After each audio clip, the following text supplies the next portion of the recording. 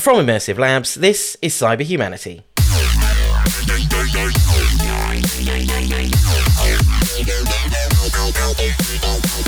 Hello again, I'm your host Chris Pace. Cyber Humanity is the podcast taking cybersecurity personally, trying to get inside the heads of hackers, as well as putting our feet in the shoes of defenders.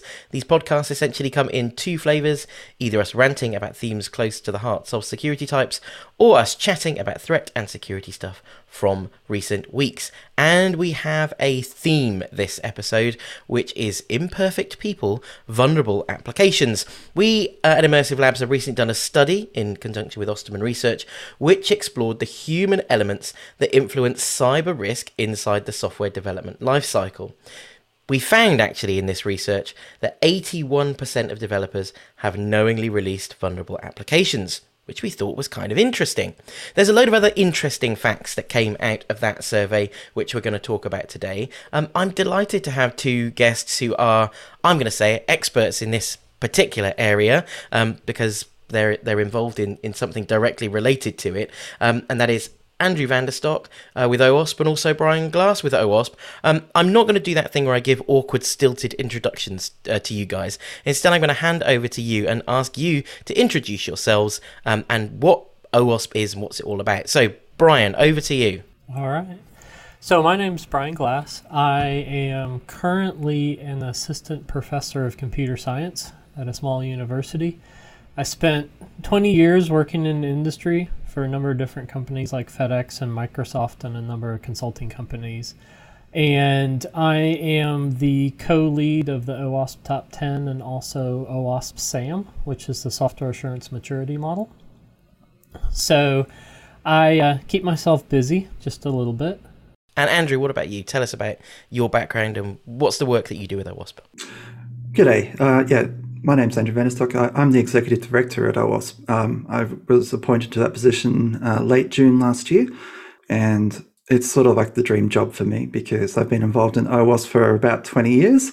I won't say that I was there at the beginning because I wasn't. My 20th anniversary is actually in November, about 3 months after the founding of OWASP. So it's the 20th anniversary this year of OWASP.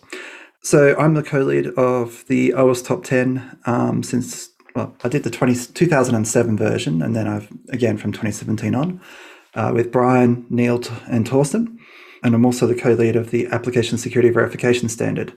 So from my point of view, my passions are making sure that we get rid of bug classes and not just whack-a-mole. And talk to us about, or give us a brief introduction, one of you, to OWASP and why OWASP exists and what's its mission. What's the purpose of the organisation? Well, I'll jump in this one.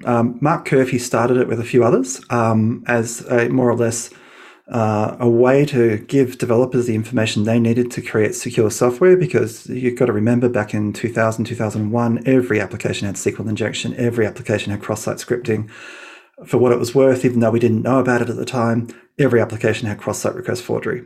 So some of these things are becoming less and less prevalent now because of the work we've been doing. So our mission is to, in the past, create awareness of security vulnerabilities to allow people to test for them and remediate them.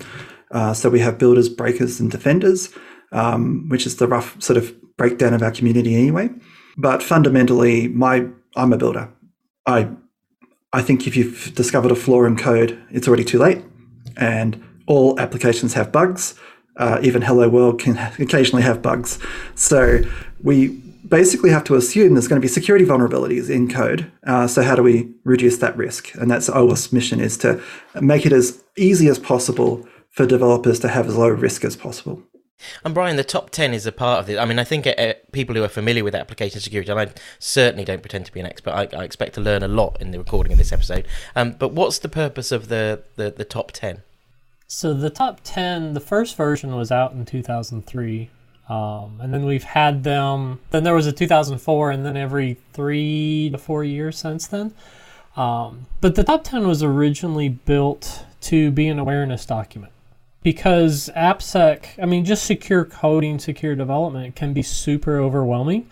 So somebody started with like, hey, if I tell you 10 things to focus on, it at least gives you a starting point.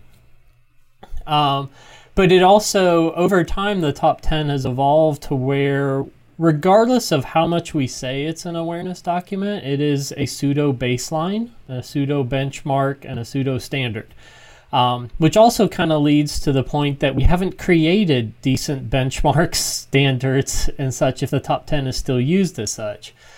But yeah, I mean, we go through, and the top 10's evolved over time. Is probably one of the most well-known flagship OWASP projects. If anybody's heard of OWASP, a lot of times it's because of the top 10.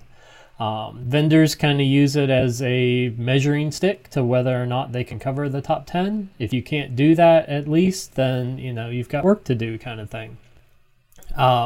And as the top 10's evolved, starting 2017, we're much more data-centric, and 2021 is a lot more data-centric. We're trying to make sure that it is not simply us sticking a wet finger in the wind and saying, we think these are the important things in our little bubble, but it's actually based off of data collected globally. Fantastic. I should also take this opportunity to introduce Sean Wright. He's a bit of a regular, been on a few times, Immersive Labs subject matter expert for application security. So I expect you to have insightful, intelligent things to say, Sean. Are my expectations too high, or? No, I actually have something to mention about OWASP Top 10, which is like a light bulb moment for me. And I think many people are just as guilty of this when they think, OWASP Top 10, it's the top 10 vulnerabilities in terms of like the raw vulnerabilities. And please correct me if I'm wrong, Brian and Andrew, but it's more the vulnerability types, like injection, not just SQL injection or NoSQL injection. For me, that was like a light bulb moment, because I always like, it's just too broad. It doesn't cover enough, but we're approaching it from the wrong angle. It's the types of vulnerabilities that we need to be looking at. So that's absolutely true. If you look at the OWASP Top 10 2017, we could have called it the OWASP Top 10 43. So there's 43 CWEs in it. The reality is that injections all have the same pattern. And if you can actually deal with the pattern and become aware of the pattern, you can avoid a lot of different types of injections. And so that's why we bundle them together. And I think Brian can probably talk to that a lot better than I can. So for better or worse, we focus on CWEs, common weakness enumeration. It's not perfect. It could be better. Hopefully will be better by using it, but we can't create another standard. We have so many, like, we'll just create, we don't like this one, let's create another one. Much rather do the work in trying to improve that, but there are close to 1,000 CWEs. I'm not just going to pick 10 of them. And the thing is we generally, AppSec is really messy and we don't agree on it. Like there are 2 or 3 of them for cross-site scripting. There are somewhere in the neighborhood of 40 or 50 of them related to injection. And it just depends. So we absolutely, the top 10, we have to call it risk categories because they're not all exactly vulnerabilities. They're not all individual CWEs, so we try to group them because, again, it's awareness, and we're trying to help people understand, hey, there's commonality between a SQL injection and NoSQL injection, cross-site scripting, OS command injection. There are similarities between all of them, and if you understand what happens and what to do, then you're much better equipped to be able to handle that. And in terms of the audience for something like the top 10, I'm assuming it's designed to straddle those who, actually build code and are developing applications across those who are responsible for security. And in a way, I suppose the idea of it is to act as a bit of a bridge between those, those two different approaches. Would that be fair to say? Yeah, there's actually 4 or 5 different audiences for the OWASP Top 10, which makes it a little bit diffuse for some. If you look at the actual construction of a Top 10 thing, you can see that we talk about the risk, which is for risk managers and AppSec leaders. And then you've got what is the actual problem, so developers can identify how to actually find it in the code. And then what do you need to do about it, again, for developers and people who are constructing AppSec programs, but also references so that we can actually cross-correlate, which is very good for people who have to do multiple levels of compliance. So for the GRC folks, it is a bit too diffuse, but it is designed first and foremost as an awareness, as a jumping off place to go and find out the actual information you need. most people are probably unfamiliar with one or more things inside the top 10. If we can point them at a cheat sheet that actually helps them do password storage correctly, fantastic. Okay, so having understood some of that background, let's dive into this report and some of the things that it seems to have highlighted in terms of the world of securing applications. The first key point is this idea of developers and managers, it seems in some context, releasing, knowingly releasing vulnerable applications, and this not just happening at perhaps medium-sized companies or development houses or whatever, but actually in larger organizations, senior people choosing to push applications that they know to be insecure. That seems crazy to us in our game. We're in security. How could that possibly happen? How is that security element either missing or just it not seen as important enough, or is it overridden by other things? Like, what's the most likely reason for something like that to happen? Large application fleets, incomplete asset control is essentially the best way of putting it. I did work for an organization, a very well-known fintech, that had 1,400 applications. Wow. All of them were essential to run the economy. They weren't going to turn them off just because one of them had a vulnerability from 2005. That's as simple as that. So they do risk management to figure out what needs to be resolved now and what could wait. A lot of it comes down to exposure, like is it available on the internet, and other likelihood factors, exploitability and other things like that. But you always get bitten by something that is theoretical, like use after freeze, until people work out how to do use after freeze. And then all of a sudden it's on for young and old. That's what happened in 2017 with the vulnerable components. So honestly, there are thousands of apps in the average large organization. They have to pick and choose what they're going to work on. They often choose features over security. They just do. And where that is happening, what is you've talked about the balance of risk, which is completely understandable in the kind of scale that you're talking about there. But what are some of the worst things that can happen in the context of insecure applications? What's the kind of, in a way, I guess the question I'm asking is, what's the worst case scenario for an application that's poorly developed? What's the absolute worst kind of vulnerability that there can be? Actually, that's the wrong question. What's the exploitation of the worst kind of vulnerability that there can be? Well, I think you can see it in the news. If it makes news and creates paradigm shift in the way that people develop stuff, like for example, after the Saudi Aramco stuff, the soft squishy center network became verboten at most large organizations, and segmentation and zero trust became the thing. That still needs to happen. Personally, if people are starting to go after things that actually stop people from doing their actual lives, like the pipeline attack recently, that is a serious problem. But if you were asking me this question in 2000, I'd say SQL injection. You've asked me this year, it's going to be vulnerable components.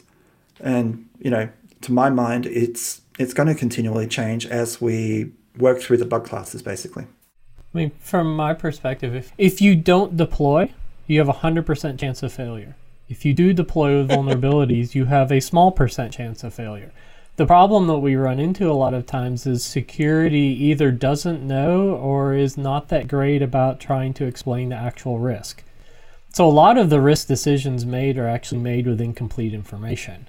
But most risk decisions, honestly, if you think about it, really do have to be made with incomplete information. And so somebody has to make the call, do I deploy a vulnerable app? What's the likelihood or maximum impact that somebody might be able to do something to it? Whereas if I don't deploy, I have a 100% chance of failure because it's not there.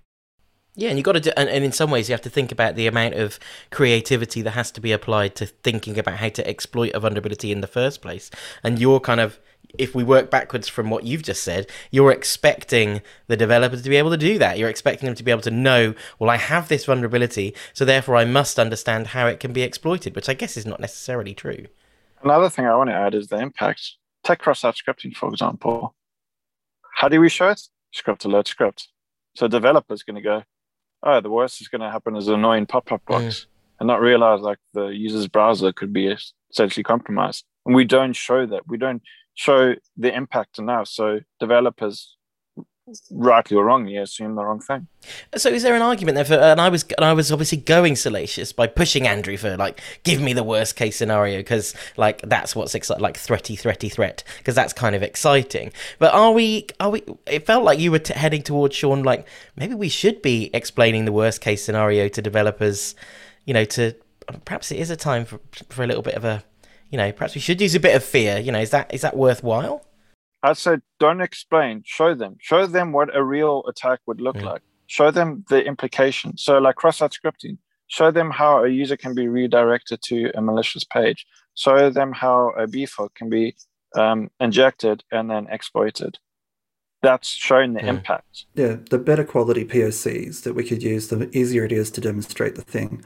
In 2007, a financial firm that I was doing work for were trying to put up their annual meeting on video on their website. So I rickrolled the security manager. That got them to change that within half an hour.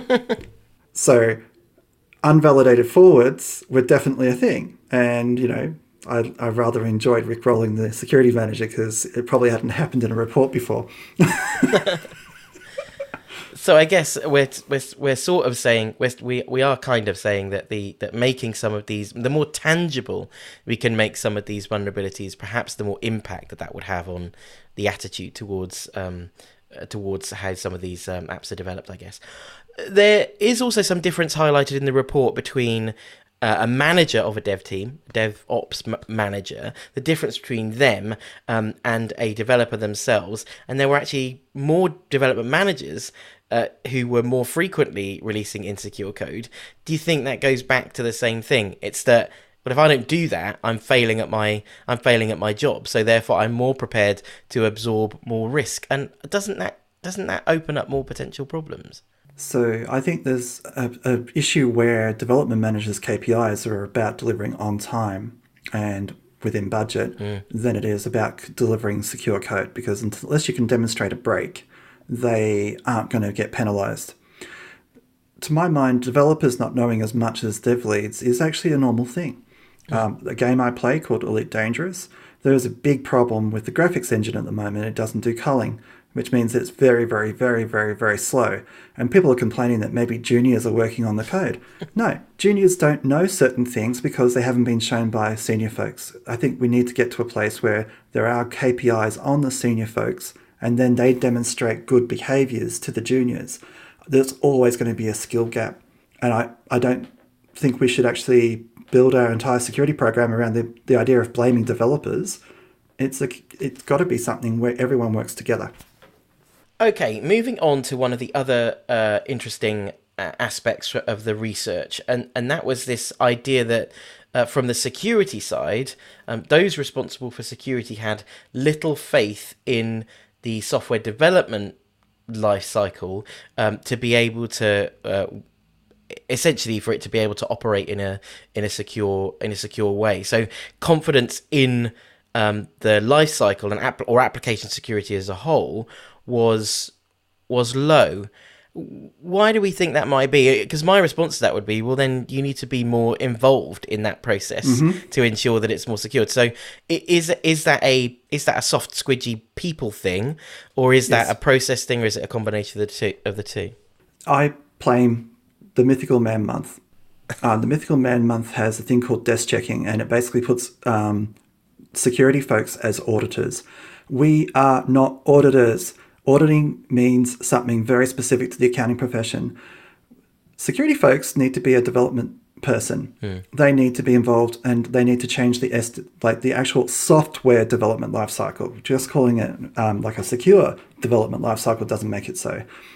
If you're busy trying to tell developers what to do instead of doing that paved road or providing solutions and sitting down with coders and actually creating secure code, you're not a security person. You're this pretend faux auditor. And desk checks never ever worked. It produces buggy code. To my mind, this is something that the larger organizations like the Netflixes and the Facebooks of this world have sorted out. They actually understand that security people cannot be to the side. If you think of the other team as this other group, this out group, you're always going to look down on them. If you're part of the solution, you're not going to do so. and you might have more change. And I think that's where, Facebook and Netflix and others who've done the paved road type of situation, they are actually doing quite well at security. Brian, your thoughts? I mean, it's large. I mean, it's two things, right? So it's cultural, but cultural will deal with the people and it'll deal with the process. So if your culture values having good quality and secure code, then it will allocate the time. And so your executives allocate the time, you'll get the right people in place, and it has to be part of what's normal from start to finish. There can't be like anomalies where you're jumping out of a normal workflow to do something security related. Because, I mean, humans, we're not lazy, we're efficient. So we follow, similar to electricity, we follow a path of least resistance. If the path of least resistance is to create secure code, that's what we'll follow. If there's great level of resistance to creating secure code, we're not going that direction. We just won't. There'll be a very small number of people who feel really passionate about it that will spend an extra 2 hours a night of their own time until they get burned out trying to solve this problem. But to solve these larger categories of vulnerabilities that we see, it really comes down to we have to give developers a more default secure way of doing it. They have to understand what's going on, but at the end of the day, we can't ask them to allocate 30, 40, 50% of their short-term memory, their consciousness, to making sure they don't write vulnerable code. They have to have an underlying understanding so they can see it, they identify it, they understand what's going on. But at the end of the day, they have to have the tooling, they have to have the language support. Otherwise, we're not going to get that secure code. And if we look at when people say, hey, I don't have confidence in my life cycle, whether it be to create secure code or that it's secure itself, that tells me the culture hasn't come around yet at their organization to where it is, and it kills me as a security guy to say there's more things to developing code than security. There absolutely is. We're just a small piece of the pie. We can be a very impactful piece, but we're still small. You still have resiliency, you still have quality, you still have performance, you still have scalability. I mean, you have so many different aspects of it. But at the same time, why we kind of do ourselves a disservice a lot of times when security decides to treat ourselves as a unicorn. We're super special and we need our own separate process and we need our own separate standards and our own separate requirements. And it's just we don't want to play. We don't want to have to make the investment to live in their world. And that's where I think we have a big gap a lot of times. I just want to add, it also works both ways. I've had the opposite where I want to get involved. I basically plead and do whatever I can to get involved, and you get ignored. And I think that's largely to do with stigma that we've had associated with security people. Oh, they're just going to come in, they're going to annoy people or whatever. I really think both teams should work together because ultimately you're working for the same company, you're trying to achieve the same goal. You have different ways of getting there. Well, actually, you hit on an important point. In theory, we're trying to hit the same goal, but in reality, a lot of times the security people are aiming for a different goal than the developers are. And that's a lot of the misalignment. If we were actually aiming for the same goal, then we are far more likely to work together. So one of the things that came out of that particular this lack of faith in the life cycle was essentially a lack of sufficient time, resource for security professionals to do exactly what you've just described, Brian, which is kind of insert themselves into that process. Now, there's loads of money kicking about for security. It's all we ever hear all the time. There's more budget available all the time. So why that resource challenge? It feels like, for the amount of marketing that application security currently gets, that we should be in a place where there's tons of investment being made and loads of commitment from companies to make this stuff work. So why is it that potentially that isn't happening? Humans, try get skill gap. That I've gone through it recently, trying to find people with the skills and are passionate about it is difficult. And we need to get more people in it because this problem's only going to get worse as more and more companies look towards AppSec. It's huge, and there's just not enough people at the moment to fill that gap. Yeah. I actually do think there's a fulcrum moment here where if you don't understand the lever, you're just going to be firefighting. You're just going to be looking through the list of bugs and working on them one by one, when you could be doing something very impactful, such as trying to get people, like, for example, one of the things that we saw with this year's data is cross-site scripting is becoming quite rare. And it's because the bug class has become fixed with the modern frameworks like Vue, React, and others. And because if you can make an impact by saying, let's get off this old display framework, go to this new one, it can look a lot better, like new features for the people, but also we solve, to a great degree, a big security issue. Now, that fulcrum can be applied in a lot of different areas. And I think a well-constructed AppSec program that builds a lot of the building blocks by saying you should be using this toolkit or this library, not this one, and it eliminates all of these classes of bugs that we don't have to go and whack-a-mole, it's a lot better. And we can actually spend time on doing things that are actually more impactful, such as chasing down access control and business logic bugs instead of cross-site scripting. And that's where we need to do. We need to have that fulcrum idea, that the idea of creating a lever that actually has the most amount of impact for the time that we have available.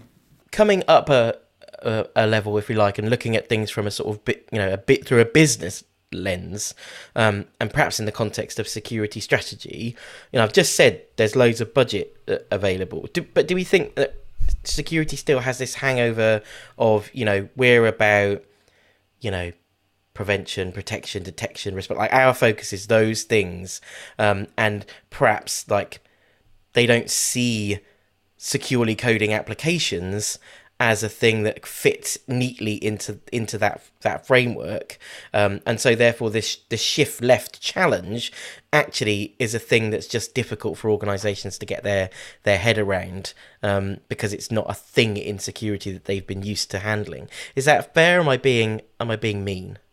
No, it's fair. I mean, at the end of the day, I think security has a lot of culture. And if you're brought up in a particular way, like you've done a CISSP, and you've got this certain body of knowledge, and you've only ever heard about the GRC type processes, that's what you'll do.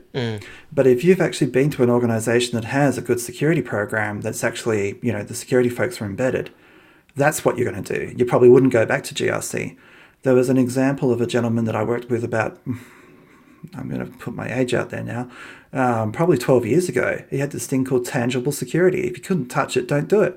He actually refused to actually pay for a single piece of policy because he couldn't touch it. And he invested instead in doing things that were actually, in his view, changed security for the better. And you know what? He was partially wrong, but so are the people who only do the policy side. Yeah. So, look, I've lived through all of the fads in the security industry. Like, oh, you're going to get breached. You're already hacked. Let's just do detection and response. Yeah. That's a fad that's very, very popular.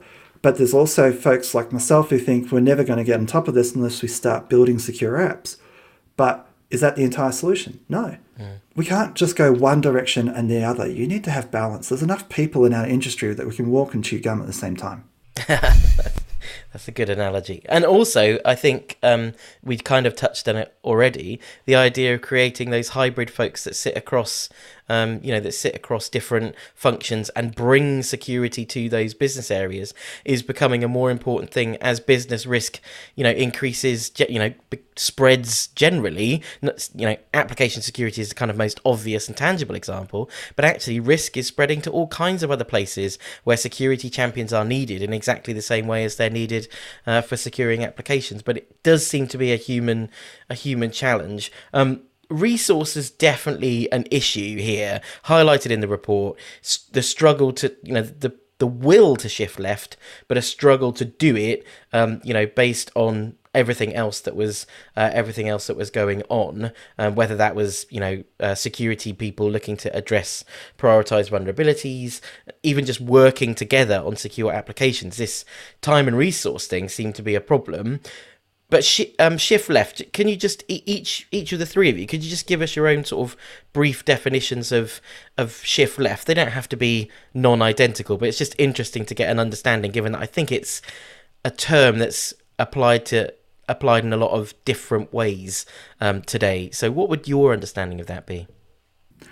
When I was working at Aspect Security, we came up with basically this term back in the mid-2000s, and it was a bit heretical at the time that essentially architecture and the secure design was an essential component, and that's where the ASVS came from. So if you look at the genesis of the ASVS in 2008, 2009, it was to shift left. It was to try to get security requirements into software. To my mind, it's to raise the visibility and awareness that if you build code securely from the get-go, you've got less work to do later. And to my mind, getting developers to have that security view requires a different mindset than having separate tooling. You need to be with the tools that developers use. If you're not in their IDE every day, if you're not in their CI, you're invisible to a developer. So shifting left is getting our tooling in a form that developers can understand and take action on immediately, preferably. Like, say, for example, with a little problem warning that pops up in the code. That is the best time to fix the problem, not months later. So from mine, it's kind of interesting, right? So shift left is very much a marketing term. And like Andrew said, like I worked at Aspect as well, just after Andrew did. And shift left, we were too early with shift left. That everyone wasn't ready for it. It disappeared for about 4 years and then came back with a vengeance. And then we decided that shift left wasn't cool enough, so now we have shift right as well, because we didn't want to ignore the other half of this. And so this really stems from goes all the way back to waterfall development. So if you look at the waterfall SDLs, they are always portrayed moving left to right as a flat plane. Sometimes you'll get a little bit of moving down for some people who decide they want steps of a quote unquote waterfall. But so shift left was that concept of we need to deal with security before we start laying down code.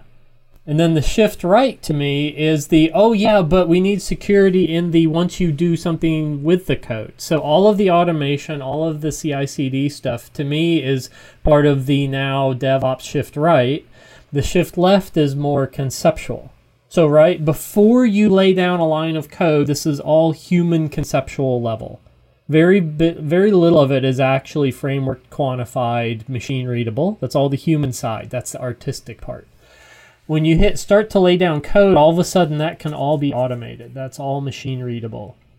And that side. So shift left is super popular right now because we're like, hey, more than developers need to know about security. And that's absolutely true. They don't have to have a ton of detail, but they need to be aware. Your business analyst that goes and talks to the customer and writes the use case, they need to be aware of these concepts so that when they write a case that says, hey, the customer needs to be able to do this, they can add just a little bit of language in it. It says, by the way, the customer wants to be able to view their own reports and not have anyone else see them. Because if we actually write it that way in that use case, then all of a sudden somebody has to write security to satisfy the core base use case. Because now I have to say, not only do they have to have access to it, but I now have to prevent anyone who's not authorized from having access to it. We used to think that was implicit, but then we realized that if we weren't explicit with it, people would miss it. For me, it's enabling security as soon as possible. It's, as Brian pointed out, it's the human element, getting people involved sooner. Like we don't suddenly go build houses without doing any sort of appropriate planning and requirements gathering that, but we seem to do the opposite with software development sometimes. But I suppose the attitude to the attitude to those responsible who for making sure that a building is built up to code, as you would say, on the other side of the pond, we would say we have building control, right? But either way, those people are not popular. That's the problem. That I feel like that's the whole problem that we have. You still can't get to a place where the guy or girl who's going to come and tell you, no, you need to do it in this way to make sure that it's up to standard. They're never going to be a person that you that you have probably respect for, or that you think is helping you with your job. So I suppose the bigger question is, how do we fix that? I know we've talked about embedding them in the process, but what about the human parts of building those relationships between those two types of people?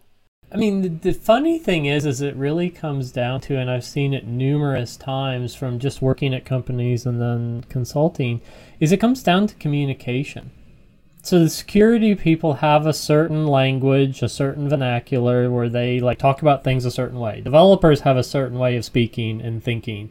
Business analysts have a certain way of thinking, speaking. Project managers, right? So the hardest problem we have is actually bridging those gaps, helping them understand, like, what do we mean when we say this? What does this acronym mean? What is, instead of making assumptions like, oh, they said this is what it means to me. Or they mean it totally different because there's this weird overlap between your two worlds. People that can bridge those gaps are immensely valuable. And there's not enough of them. But sometimes it's cultural, right? So one of the companies I've worked with that I felt will do a really good job of it is they built a security ninja or security champion program. And culturally, it was cool to be able to go through their program, a couple of months of training, being loaned out to the AppSec team for 6 months or a year to get like in deep embedded understanding, but also realizing that you were going back to your development work. And being able to, they built the program up. They had swag, so they had hoodies, and they had mugs, and they had stickers. And being able to earn one of those was cool in that company. And so you wanted to be part of that program. That was part of career progression that got you more visibility to upper management. And all of a sudden, the entire culture was like, hey, it is good for us, for our internal career, for our recognition to build secure code. And if you can pull that off, and I don't see it at a lot of companies, but if you can pull that off, that's amazing. Then you will naturally build time in the schedule for security. You'll allocate resources. You'll have advocates at every meeting that say, hey, by the way, this is important. But then do you think that is a disconnect from the top of a business not being clear as to the importance of security in the building of those applications? Isn't that the missing bit? Yes and no, but at the end of the day, they get... I hate being wishy-washy about this, but honestly, if they're building a new feature that will earn them millions of dollars versus prioritizing security, they basically assume that security will be built in. It's sort of like when you hire someone, you assume that they know how to do photocopying, and you don't need to actually make that a business requirement. My goal with a lot of this stuff is the CISOs and the CIOs need to be able to say to the development managers, hey, you need to include security requirements, and make sure it's a key element of the deliverable. When I was talking with some of the founders of Agile a long time ago, they didn't have security in the manifesto, yet they assumed that security was going to be basically the constraints. They documented how to do constraints, but if you look at almost every development wall in existence, every use case design, there are no constraints. Therefore, I, as a user, should be able to look at my own profile. Constraint, no one else should be able to look at my profile. Those are the things that are missing because it's just not visible. We need to work on that some more.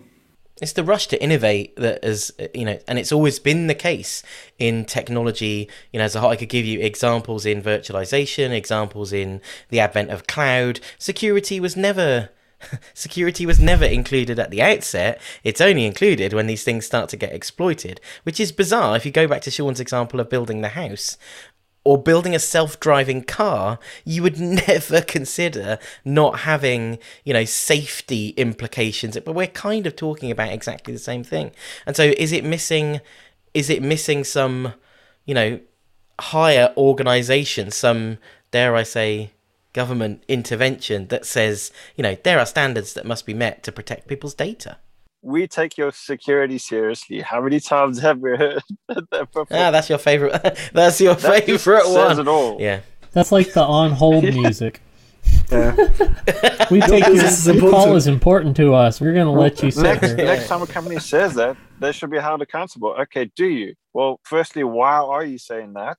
Why wasn't it an issue or a thing before? And what are you going to do about it? Accountability is where I think we're failing. A company has a breach, appears in the media, and then that's a loss we have. There's no accountability for them. Yeah, there's minimal pain. I mean, I remember when the first TJ Maxx breach came out, and we're like, oh, the company's done for. No, not even close. Mm-hmm. I mean, if you look at the number of companies that have actually gone out of business for any kind of major size breach, the number is in single digits. Yep. I mean, look at the breach it just doesn't. in 2017. So, like, they're doing risk management. Large part of the reason why you see innovation minus security is because it's not a competitive advantage. You will lose money, you will lose your place first to market if you spend the time to put security in that first round. The only times that will come out is when it is actually a legitimate competitive advantage to have a secure variant of something first time out to market. Right now, Apple is being able to do something that's fairly unique, and they can actually trumpet security and privacy as a competitive advantage. It's kind of sad to me that it took this long and only one company's really doing it, which is kind of telling on our industry.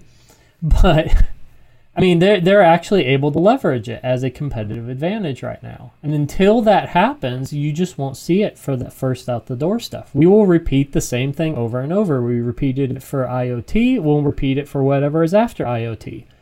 Do we not think, though, that the more embedded these things become and the more ubiquitous they become in daily life, there has to be a tipping point at which the wider world, the population, starts to say, actually, you know what? I've realised this is not okay. I am actually not okay with this. I am not okay with a nefarious third party being able to see what I say to my smart speaker, or being able to know what's in my bank account, or like, I'm not okay with that. Like, I feel like we almost have to get to that moment before shift left becomes a thing that's reality in many ways. So, I mean, the tipping point for privacy was really GDPR, because it was backed up with teeth. And then privacy became not only a thing that they had to do, for some organizations like Apple, is a competitive advantage. That's something they market. Whether it's true or not, I mean, just look at what they're doing in China. It's like, it's possible for them to back down. But the reality is that for most of the world, they sell their products on the basis that we keep your stuff private. We don't have access to it. And for the people who care about that, that's really good. But is Apple the dominant mobile phone player? Probably by market share, they're doing really well. But are they as the platform? Probably not. So, I would really love to see privacy bubble up as to being a first-class concern in all software. Just go look at Cambridge Analytica, Facebook. What happened from that? Everyone still uses Facebook and WhatsApp. Well, I don't know. I think that it has hurt their usage, and usage to them obviously is the everything, for like any platform like that, because obviously without usage you don't have data and you can't sell that on. And so I think it has impacted them a bit, but I suppose if you looked at their corporate value, not enough for it to really make a difference. To Brian's point about, how many businesses, go under, after something like a privacy scandal or a data breach. Not many. So let's take a step back from all of this as we come to wrap up. In an ideal world, what's the kind of button that each of you would press, in order to be able to really begin to build security into application development? What do you think is there's no silver bullet, I know that, but where do you think are the most important changes that could be made if we could make them tomorrow without worrying about human stuff or processes or money? If we could do it tomorrow, what would we do? Andrew, you first. I would actually invest in getting secure frameworks. So work with the existing frameworks that are very, very popular and get bug classes squished. And then basically get some sort of law passed that say you have to use the latest version. So therefore, at a stroke, millions of apps become a lot more secure. Are they going to be actually secure? No. But they will be a lot more secure just because the frameworks are, in my thing, the lever, the fulcrum is the framework. We've got to invest time in getting secure frameworks. Brian. So how do I put myself out of a job? Is that what you're asking? Yes, essentially. I mean, it's kind of twofold. One, like Andrew mentions, we have to give the path of least resistance to be secure defaults. It has to be in the frameworks of what we build. It has to be hard to make insecure. It has to be hard to make vulnerabilities, not by default. And the other is awareness. I mean, understanding the importance. Because we're rapidly going from, this vulnerability to breach to whatever is an inconvenience. I got a new credit card. I had to deal with identity theft. We're rapidly running into people die. And I'm not a big FUD type person, but we're really rapidly running into the more software controls everything, the more that people will ultimately die from these kinds of issues. We're seeing it in medical. You'll see it in self-driving cars. You'll see it in a lot of other things that just from the software that runs it. Like, I mean, the Boeing 737 was a software issue where they cheated on, whether or not to have multiple checks for something. And when a component failed, they didn't have the layers of resiliency, and the software took over and ran the plane into a nosedive. The other big thing I run into that security people have the worst trouble with is we are terrible about explaining risk in a business risk context. Like, we're trying to enable the business to make informed decisions, and we're terrible about framing it in the right way. So I guess there's 3. I need 3 buttons. One won't do it. The last point's super interesting. I might come back to that in a minute. Sean? For me, it's humans. It's the human side. It's the culture side. Getting people vested in and interested in security, forming their culture, and then getting people to work together. I think that's one of the biggest problems that we face today is the clash between different teams. Getting teams to work together, they'll help drive innovation, help drive ideas, and that's, share knowledge, share awareness, and all of that good stuff. To that point, Brian, on security challenges to business risk. I think that's really interesting, and I think that goes back to that point I was making about our history. If you think of security as a whole, industry born out of technology, that loves tech things, and so often explaining a security concept or even explaining why a thing is vulnerable will go to all the technical things about that vulnerability that even make it interesting or exciting for the security professional. But actually the whole time, and this happens a lot with CISOs, the whole time is the CISO's like nodding, like, okay, I mean, this sounds, so is it bad? Like, that's basically the kind of what you're talking about. It's like, does our business care about this? That's what I need to know. And so your 2 points joined together. Sean, you're right. It's about humans, but actually it's about it's about softer skills. It's about how effective is my communication in the context of what the business requires. I think that is a wider issue than just application security. That is a security issue everywhere. How effectively are security professionals communicating with wider businesses about whether things really affect them or not is also a huge challenge that we have as an industry. Well, like you mentioned impact before, right? Because the security people would tell you it's bad.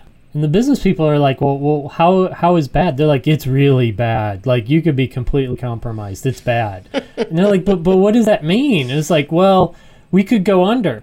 And the business people are like, we know that's not true, or we're fairly certain that's not true, but we don't know how to quantify what your really bad means. Like, they're looking for things like, hey, what's our annual loss expectancy? Like, are we going to lose $100,000 per event? How many events per year? How often is this going to happen? Kind of thing. And security people are like, no, it's bad. I can poke holes in this all day long. It's bad. And it's like, we don't understand like what they're looking for. The business isn't very good at explaining, like, I need you to tell me in these numbers. And the security is not very good about asking, is like, tell me how to explain this to you in a language that you understand. And it's fascinating in that respect in terms of the relationship between the two. Does anyone have anything they want to add? Now is your chance. Any thoughts you had that you didn't get to talk about? I just wanted to sort of hark back to, like, we're about to get involved, hopefully, with the response to the US government's executive order. And we're hoping that because of the very short time frames, more people will become aware of the OWASP stuff.